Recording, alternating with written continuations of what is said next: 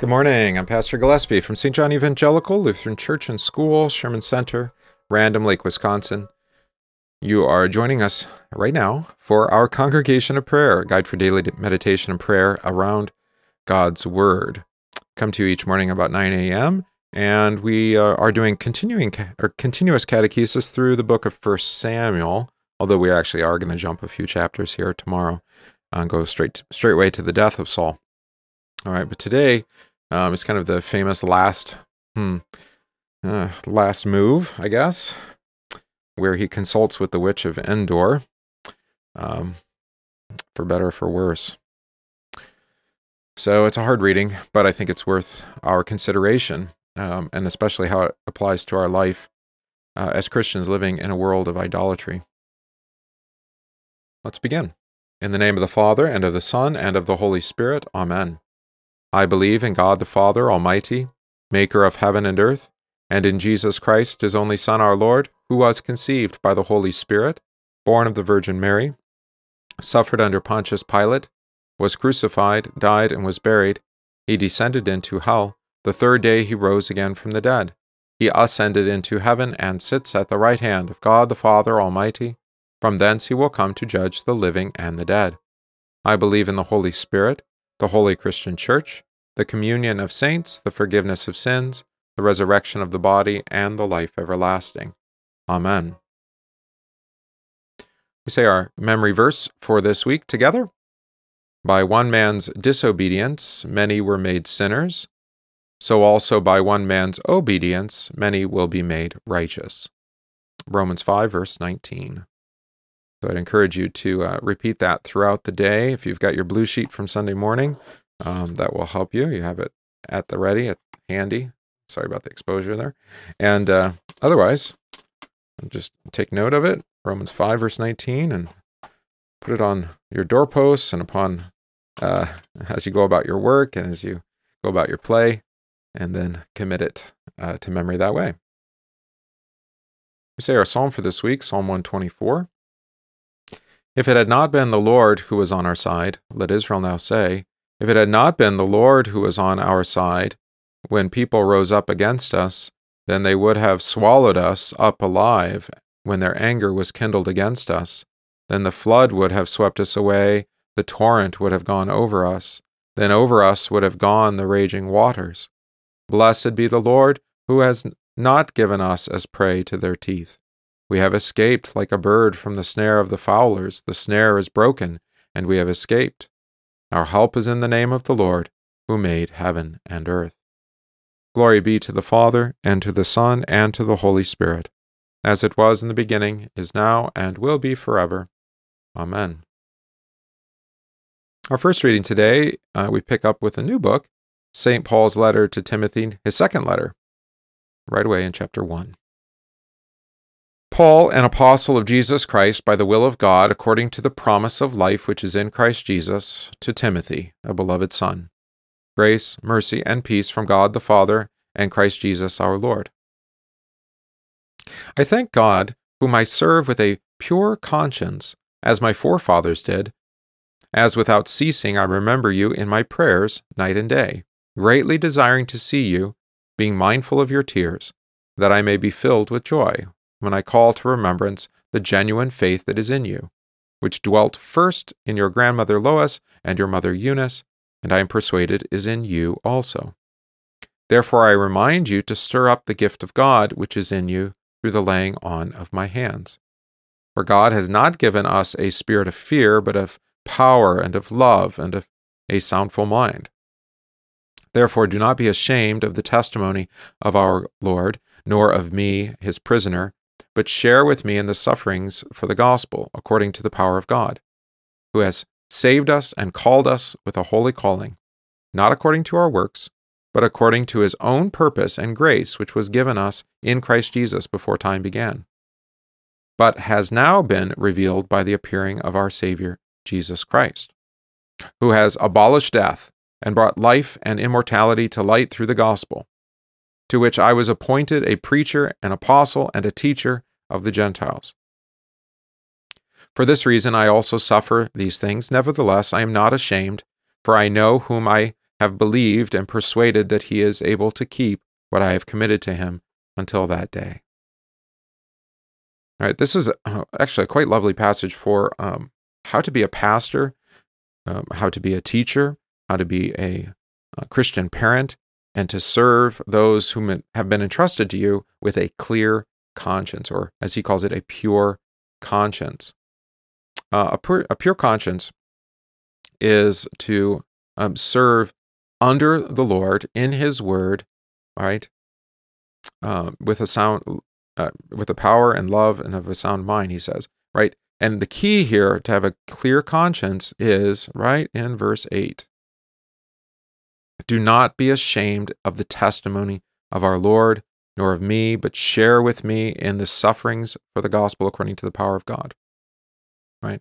The only way to have a clear conscience in our vocational service to one another is to do so holding fast to the testimony of the Lord. All right? So sometimes we're burdened by, I would say frequently burdened by the idea that we're somehow not serving faithfully or well, right? And our conscience is pricked, if you like. Sometimes that's true. Maybe we have been unfaithful. Maybe we haven't held to God's word, right? But the purpose of this daily prayer and of all prayer around God's word, the regular, consistent study of God's word, is that our conscience would be set free, both knowing what is the will and purpose of God for us and for all His people, and two, living in the forgiveness of sins, which is ours in Christ Jesus, right?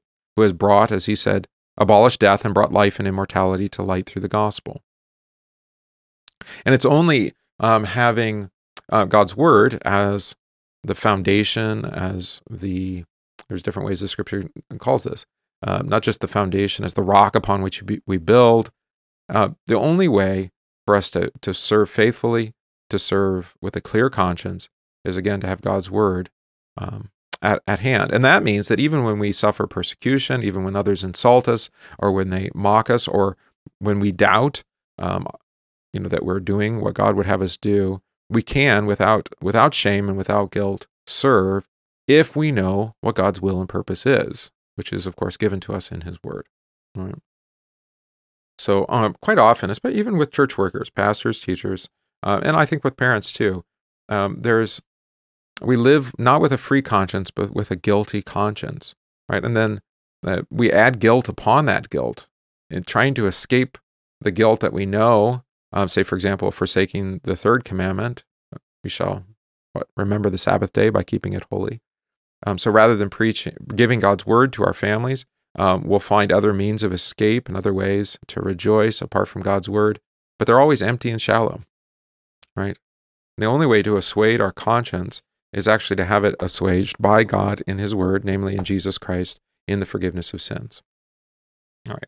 So my annual letter, the letter that will be included in the annual report for Sunday's meeting, that annual letter is an encouragement to parents to fulfill their vocation as teachers of God's word to their children, right? And that's really the only way then to have a clear conscience and to say, I've done what you've set before me, Lord. And then if the children walk from the faith, it's the Lord's problem. Although, if you have been unfaithful, now not only, it's very hard to just say it's the Lord's problem, because you will be bearing that guilt for what you have failed to do. Right? So fulfill your vocations according to the law of God, living in the forgiveness of sins. That's what Paul is getting after here for Timothy. All right. Now, of course, that leads us right into Saul, who is God's anointed, the Lord's anointed, is the king who is set in place, but is unfaithful in that he does not listen to God's word, and therefore his kingdom will be taken from him. He will die. His family will see great suffering, right? All as a result of his unfaithfulness, right? The consequence of his sin. All right. So 1 Samuel 28. Now Samuel had died, and all Israel had lamented for him and buried him in Ramah, in his own city. And Saul had put the mediums and the spiritualists out of the land. Then the Philistines gathered together and came and encamped at Shunem. So Saul gathered all Israel together, and they encamped at Gilboa. When Saul saw the army of the Philistines, he was afraid, and his heart trembled greatly. And when Saul inquired of the Lord did not answer him, either by dreams, or by Urim, or by the prophets. Then Saul said to his servants, "Find me a woman who is a medium, that I may go to her and inquire of her." And his servants said to him, "In fact, there is a woman who is a medium at Endor." So Saul disguised himself, put on other clothes, and he went, and 2 men with him, and they came to the woman by night. And he said, "Please conduct a seance for me, and bring up for me the one I shall name to you." Then the woman said to him, "Look, you know what Saul has done, how he has cut off the mediums and spiritualists from the land. Why then do you lay a snare for my life to cause me to die?" And Saul swore to her by the Lord, saying, "As the Lord lives, no punishment shall come upon you for this thing." So the woman then said, "Whom shall I bring up for you?" And he said, "Bring up Samuel for me." When the woman saw Samuel, she cried out with a loud voice, and the woman spoke to Saul, saying, "Why have you deceived me? For you are Saul." And the king said to her, "Do not be afraid. What did you see?" And the woman said to Saul, "I saw a spirit ascending out of the earth." So he said to her, "What is his form?" And she said, "An old man is coming up, and he is covered with a mantle." And Saul perceived that it was Samuel, and he stooped with his face to the ground and bowed down. Now Samuel said to Saul, "Why have you disturbed me by bringing me up?" And Saul answered, "I am deeply distressed, for the Philistines make war against me, and God has departed from me and does not answer me any more, neither by prophets nor by dreams. Therefore I have called you, that you may reveal to me what I should do." Then Samuel said, "So why do you ask me, seeing the Lord has departed from you and has become your enemy? And the Lord has done for himself as he spoke by me, for the Lord has torn the kingdom out of your hand and given it to your neighbor, David.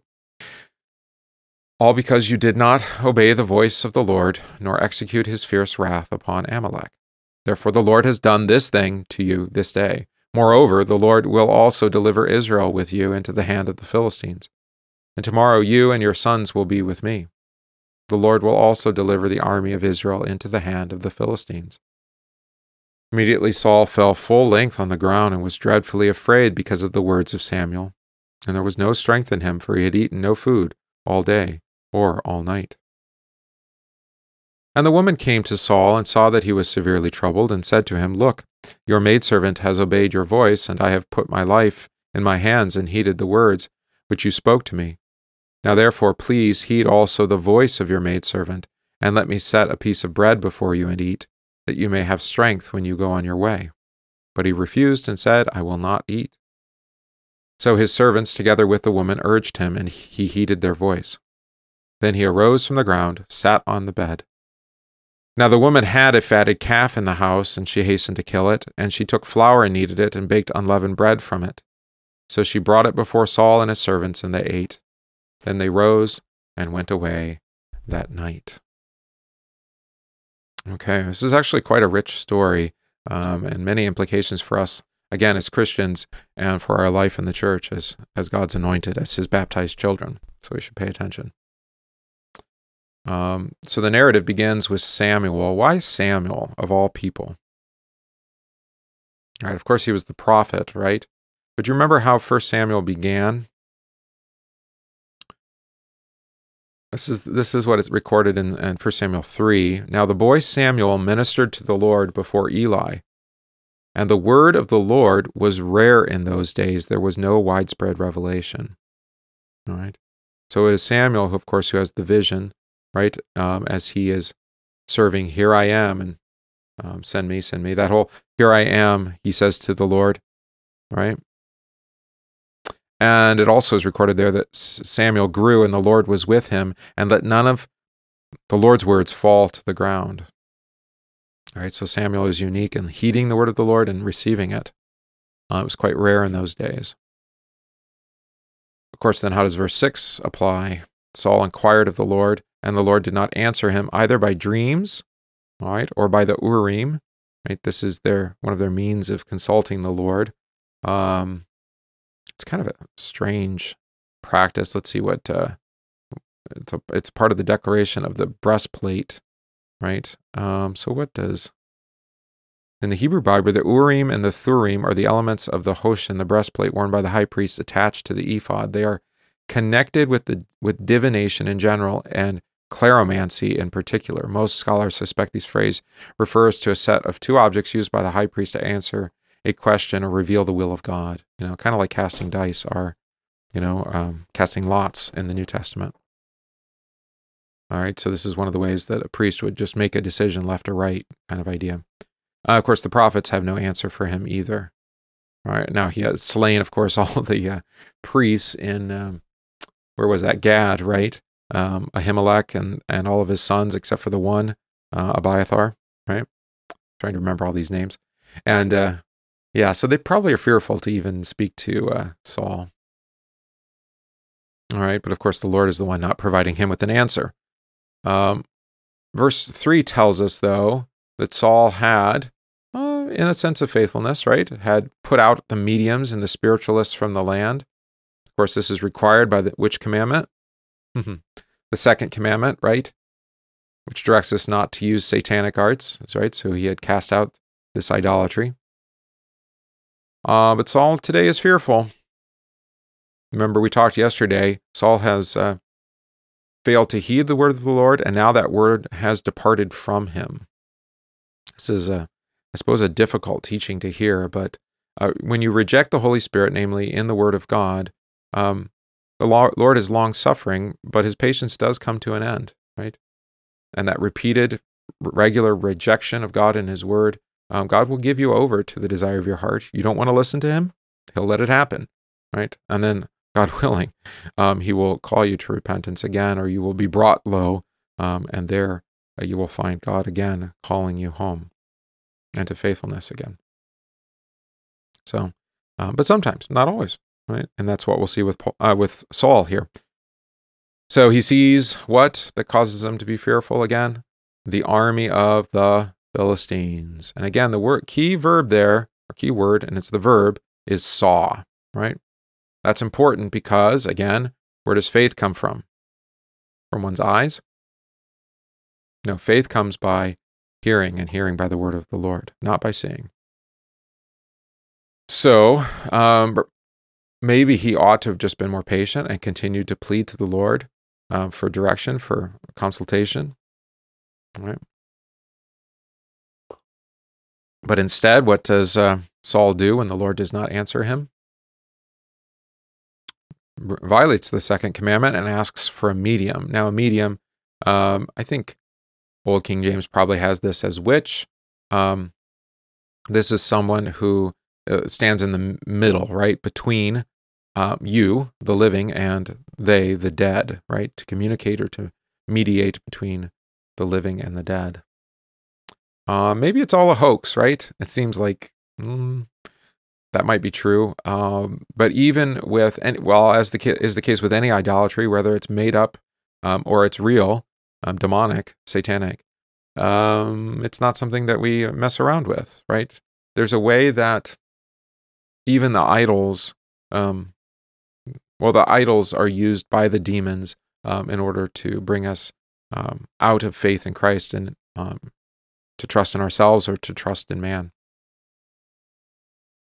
All right, so how does Saul go to visit the woman? This is interesting, right? Verse 8. Yeah, he disguises himself and goes by night under the cover of night with two other men, right? Why does he disguise himself? Because he's ashamed, actually. He doesn't want this guilt being brought upon him. He doesn't want others to know. Sometimes it's worth listening to your guilt or shame, right? Yes, always. Take heed of it, because maybe it's telling you the truth. What did the woman say? Well, before he does that, what does he ask of the medium? Yeah, bring up for me the one I shall name to you. And she accuses him of trying to trap him, right? Because of the edict from Saul, ironically, right? That if she practices this divination, she'll be brought to death. But whom does Saul asked the medium to bring up after he gives her a promise that the Lord won't bring punishment upon her? Bring up Samuel for me. Before we move on, this is really important too. This is much like what we see with Aaron and the golden calf, right? Is that Aaron doesn't see the creation of the golden calf as, blatant idolatry. He sees it as very much like the medium here, that she's doing the Lord's work even without the Lord's command, right? And so that's how Aaron understands the golden calf. I'm not sure the people do, but Aaron does, is that this is like a representative or token of the Lord, but not one that the Lord has appointed. Whereas later, one that the Lord appoints would be the bronze serpent on the pole, for example. The Lord instructs Moses to construct that image and put it on the pole. But of course, as with anything that God gives, it can be distorted then into idolatry, which happens with the bronze serpent. They end up worshiping and giving it a name. I can't remember what it's called. All right, we talked about that last year. All right. So, actually, when she conducts this seance, the woman actually sees Samuel and she cries out with a loud voice. Why? Why is she shocked? Why have you deceived me? For you are Saul, right? Yeah, she knows she's deceived because what she does is kind of as is the case with many of these mediums. What do we call them today? When you go and fortune tellers, right? They're very good at studying your expressions, your tells, right? Much like a poker player. And so then they can tell by the words they say whether they're on the right track or not, to saying what actually your heart would want them to say, right? But here, this is not fakery. Actually, she does see Samuel arise, right? She knows that she could not have brought him up unless it was the work of the Lord, right? The only one who can actually give resurrection to the dead, or in this case, raise the spirit of the dead. So she's fearful. She cries out. She's been deceived. And why would she suspect that this has actually happened? Because of it being Saul? Again, because Saul is the Lord's anointed. He has the Lord with him, at least. The Lord has declared him to be king, right? What did she see in particular? We know it's Samuel because it's an old man, right, with a prophet's mantle, right? That's what that mantle is. We see this with Elijah and Elisha later. Had God completely turned away from Saul? Yes, he had, and that's what Samuel says here in verse 15. Why have you disturbed me by bringing me up? Right? You rejected me. You refused to listen to me. All right. And to what does Samuel refer? How do we know that he's rejected the word of the Lord? Yeah. This reminds me of actually a parable before we answer that question. The rich man and Lazarus, right? Remember when the rich man, when he's in Hades in torment, he tells Abraham, can you send someone back from the dead and then they will believe? And what does Abraham say? They have Moses and the prophets, listen to them. In other words, they have God's word, right? Even if I send someone back from the dead, they won't believe. Maybe that story is alluding to this story, don't you think? Yeah. Someone back from the dead. So why are you disturbing me? I mean, what good is this going to do? Is this going to bring Saul to faithfulness, to belief again? No. Right? And in case you didn't see that, Samuel, this is actually Samuel, by the way, in case you were wondering. Samuel reminds him, because now he speaks prophetically, reminds him of how he had forsaken the word of the Lord in regards to Amalek. So this is all the way back in 1 Samuel 15, right? So this is always hard trying to keep everything in context when we kind of jump around a little bit. All right, so here's what happens in 15. Samuel said to Saul, right, and you'll see what happens here. The Lord has sent me to anoint you king over his people, over Israel. Now therefore heed the voice of the words of the Lord. Thus says the Lord of hosts, I will punish Amalek for what he did to Israel, how he ambushed him on the way when we came up from Egypt. Now go and attack Amalek and utterly destroy all that they have, and do not spare them, but kill both man and woman, infant and nursing child, ox and sheep, camel and donkey.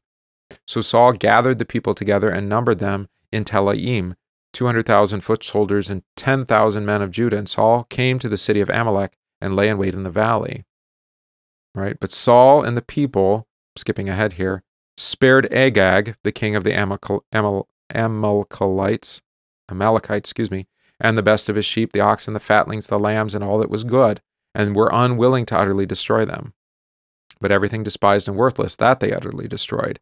Now the word of the Lord came to Samuel, saying, I greatly regret that I have set up Saul as king, for he has turned back from following me, and has not performed my commandments.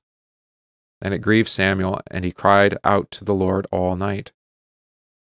So when Samuel rose early in the morning to meet Saul, it was told Samuel, saying, Saul went to Carmel, and indeed he set up a monument for himself, and he has gone on around, passed by, and gone down to Gilgal. Then Samuel went to Saul, and Saul said to him, Blessed are you of the Lord, I have performed the commandment of the Lord. But Samuel said, Why then is this bleating of the sheep in my ears, and the lowing of oxen which I hear?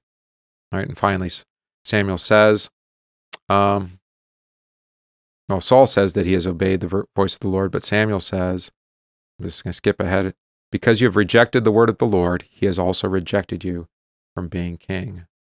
Saul repents, actually, and Samuel says to Saul, I will not return with you, for you have rejected the word of the Lord, but the Lord has rejected you from being king over Israel. All right, and this is when Saul gets quite angry and really rebels against Samuel and makes Samuel's life difficult. It's quite the story. So again, and then immediately after that, actually, David is anointed king. So that's all the way back in 1 Samuel 15. Chris is asking, but why did he rely on someone who was not God? All right. This is part of a long string of rebellion against God and his word. God has been patient with him, but because of his rejection of the word of the Lord when he was first king, there are consequences for that, right? For that sort of rebellion. Is there forgiveness for Saul? Absolutely. Are there earthly consequences? Yes. The Lord takes away his kingship from him. All right. Doesn't do it immediately. It takes another 13 chapters, but there it is today. Yeah. So he does not trust in the word of the Lord, to answer the question.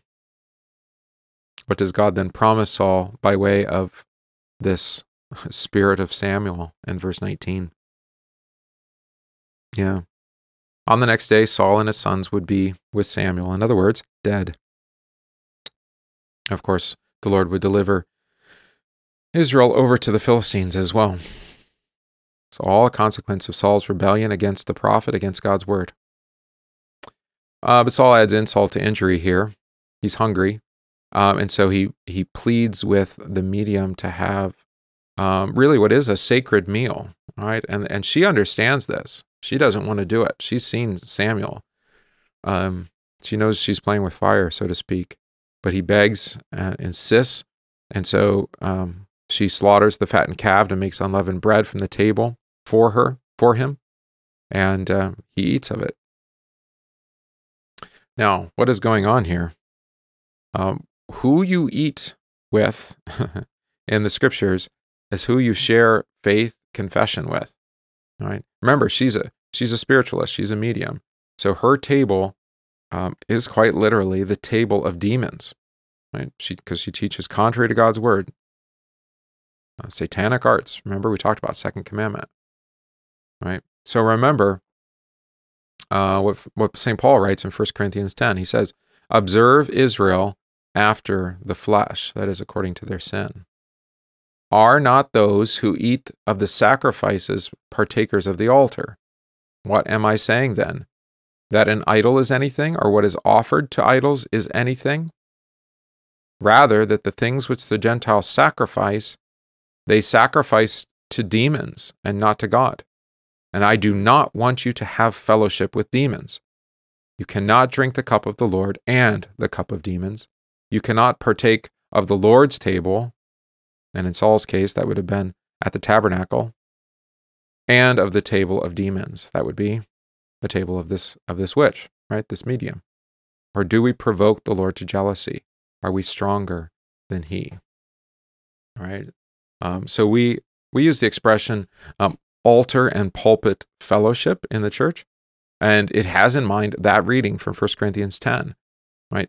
Where you listen is a confession of the faith of that place, right? So if you choose to sit in the pews here and to listen to me preaching, you're saying, I believe that this church teaches what God's word teaches. I confess what this church confess, right? That's why we confess out loud together. I believe, etc., right? But not just the pulpit, but also the altar. By eating and drinking at the altar here, you are confessing, I believe and teach what this congregation teaches, right?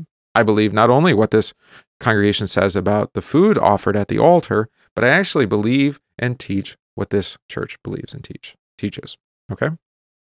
That's the positive sense. The negative sense would be to commune, is to eat at an altar that teaches falsely, right? This is why we as Lutherans, and actually most Christians in the world, Roman Catholics would be included in this, don't eat and drink, that is, receive the Lord's Supper or a supper at altars that don't believe that it's Christ's body and blood given and shed for the forgiveness of sins, don't believe that Christ Jesus died for the forgiveness of sins, don't confess that God is Father, Almighty, maker of heaven and earth, do not confess that the Spirit proceeds from the Father and is given to us to create and gather us in the church. In other words, the creed, right? Where we don't share confession, we don't eat and drink. That means that when you visit a church that you haven't been to before, even if they call themselves Lutheran, before you would receive the supper there, you would ask to be instructed, right? So that you can examine yourself and see, do I believe and teach what this church believes and teaches, right? So people who come to the altar without first having been instructed, right? It's not the duty of the congregation to instruct them. It's actually them to inspect their own heart and to examine themselves whether or not they believe what this church believes, teaches, and confesses. Right? Now, of course, pastors have the duty then too to be the one that preaches and teaches and examines, and to remind the person before they commune, you need to examine what we preach and teach before you receive the supper here, right? So that you can be confident that what you receive here is according to God's word. All right. So sometimes I think we get the order of operation backwards, right? The burden is on, well, you, pastor, you're keeping me from the Lord's Supper. No, I'd love to have you come to receive Christ's body and blood for the forgiveness of your sins, right? But I have to remind you, as Paul does in 1 Corinthians 10, and elsewhere, 1 Corinthians 15 as well, to examine what we preach and teach before you receive the supper here, because I want you to receive it in confidence, knowing that what is given here is what God has instructed to be given, right? And that you're not going to eat and drink it then to your hurt and harm. So this is really quite obvious. Like, say, for example, if you went into a Hindu temple and they had sacrificial foods that were being offered there, to these false gods, right? I mean, that's obvious. And maybe there would be other cases too, where it is demonic association that would be unfitting to receive the supper. But this would even apply if you go to another Christian church. All right. So here he eats and drinks of a false sacrifice contrary to God's word, the fatted calf and the unleavened bread. It's no wonder that these things mimic the sacrifices made in the Lord's temple, right? Because these are that of demons, rather than the true feast which the Lord had prepared for him. And never mind, he had slaughtered all the priests. What was being said by the inclusion of the second sentence of verse 25? They arose and went away that night. Remember, they went by night and in disguise, and even now being found out, they leave by night under the cover of darkness. And there was a meal. So think of somebody who was deceived and who ate and drank to his judgment and then fled under the cover of night to betray Jesus. All right, there you go. Judas, right? After eating at the Lord's table, he went and betrayed him. All right, meditation then. With the death of Samuel, the word of the Lord had once more become rare in the land. Yet The witch of Endor was still proclaiming the words of Satan, the deceiver. The deceiver's preachers will not be silent until the end of the world. Saul now sought out the false words, but the Lord confronted him, much to the shock of the witch, through Samuel, who dwells in the land of the living. Though Saul was afraid, he did not call out in repentance, but ate from the table of the witch. Saul not only sought the words of demons, but he also ate of the table of demons. Here is a warning to all the baptized to take heed lest they fall. In the preaching of the true word of Christ and in the sacrament of the altar, we are given strength to bear the temptations and trials of this world. Apart from these gifts of Christ, we shall surely perish. All right. So a little bit harder reading, so we need to do a little bit more catechesis than usual on that. Hopefully that was a benefit to you. All right, let's confess the fifth commandment. You shall not murder. What does this mean? We should fear and love God so that we do not hurt or harm our neighbor in his body, but help and support him in every physical need. What is the sixth commandment? You shall not commit adultery. What does this mean? We should fear and love God so that we lead a sexually pure and decent life in what we say and do, and husband and wife love and honor each other. We pray. Lord God, Heavenly Father, in the fifth commandment, you teach us that the gift of life is sacred and holy, and that it is to be protected from every form of murder. By the gift of your only begotten Son, you saved us from death and restored life with you. We give thanks to you for this gift and for our new life in Christ.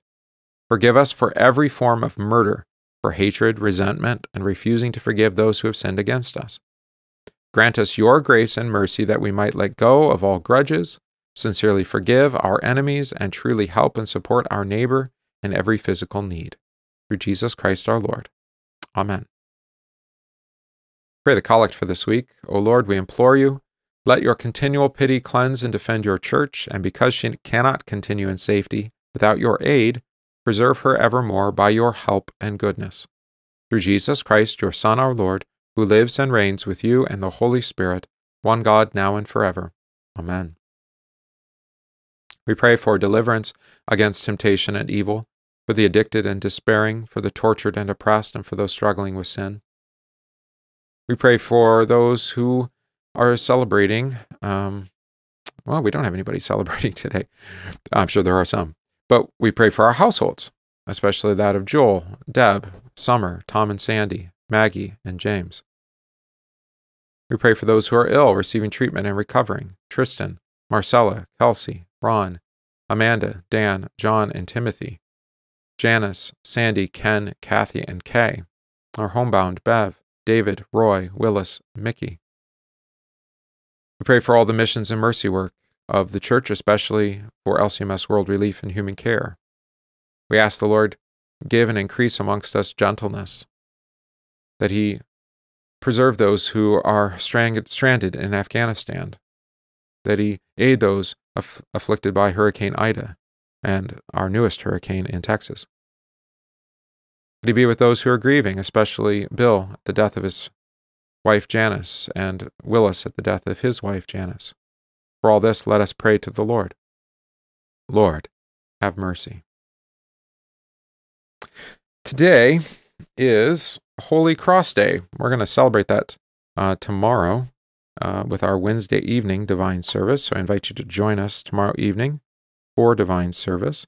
But in lieu of that, I'll let you know about Holy Cross Day. It's one of the earliest annual celebrations of the Church. Holy Cross Day traditionally commemorated the discovery of the original cross of Jesus on September 14th, 320 in Jerusalem. The cross was found by Helena, mother of Roman Emperor Constantine the Great. In conjunction with the dedication of a basilica at the site of Jesus' crucifixion and resurrection, the festival day was made official by order of Constantine in AD 335. As a devout Christian, Helena had helped locate and authenticate many sites related to the life, ministry, death, and resurrection of Jesus throughout biblical lands. Holy Cross Day has remained popular in both Eastern and Western Christianity. Many Lutheran parishes have chosen to use Holy Cross as the name of their congregation. We pray. Merciful God, your Son Jesus Christ was lifted high upon the cross, that he might bear the sins of the world and draw all people to himself. Grant that we who glory in his death for our redemption may faithfully heed his call to bear the cross and follow him, who lives and reigns with you and the Holy Spirit, one God, now and forever. Amen. We pray the prayer our Lord has taught us. Our Father, who art in heaven, hallowed be thy name. Thy kingdom come, thy will be done, on earth as it is in heaven. Give us this day our daily bread, and forgive us our trespasses, as we forgive those who trespass against us. And lead us not into temptation, but deliver us from evil. For thine is the kingdom, and the power, and the glory, forever and ever. Amen. I thank you, my heavenly Father, through Jesus Christ, your dear Son, that you have kept me this night from all harm and danger, and I pray that you would keep me this day also from sin and every evil, that all my doings in life may please you. For into your hands I commend myself, my body and soul and all things. Let your holy angel be with me, that the evil foe may have no power over me. Amen. Let us bless the Lord. Thanks be to God. The grace of our Lord Jesus Christ and the love of God and the communion of the Holy Spirit be with you all. Amen. All right, let's sing our hymn for this week. Again, how sweet the name of Jesus sounds, as contrast to this bitter and toxic words from that witch at Endor, huh?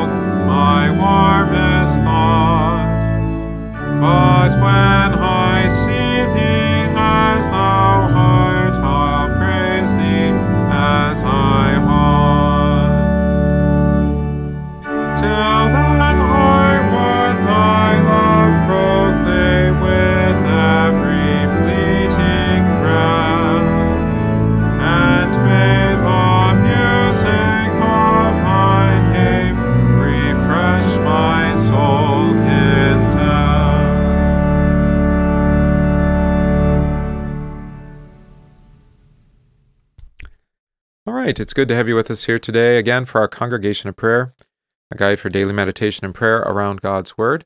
Again, there will be a pastoral letter in your, what do we call it? The annual report, that's right, which you'll receive on Sunday at our quadrannual, whatever the word is, quarterly voters meeting. You can then, of course, join us for that after divine service. I encourage you to do that. If you're unable to join us on Sunday, you can, of course, join us tomorrow evening, Wednesday evening, for divine service at 7 p.m. here at St. John. We'll be tomorrow celebrating Holy Cross Day, which is today, but it will be observed by us tomorrow in divine service.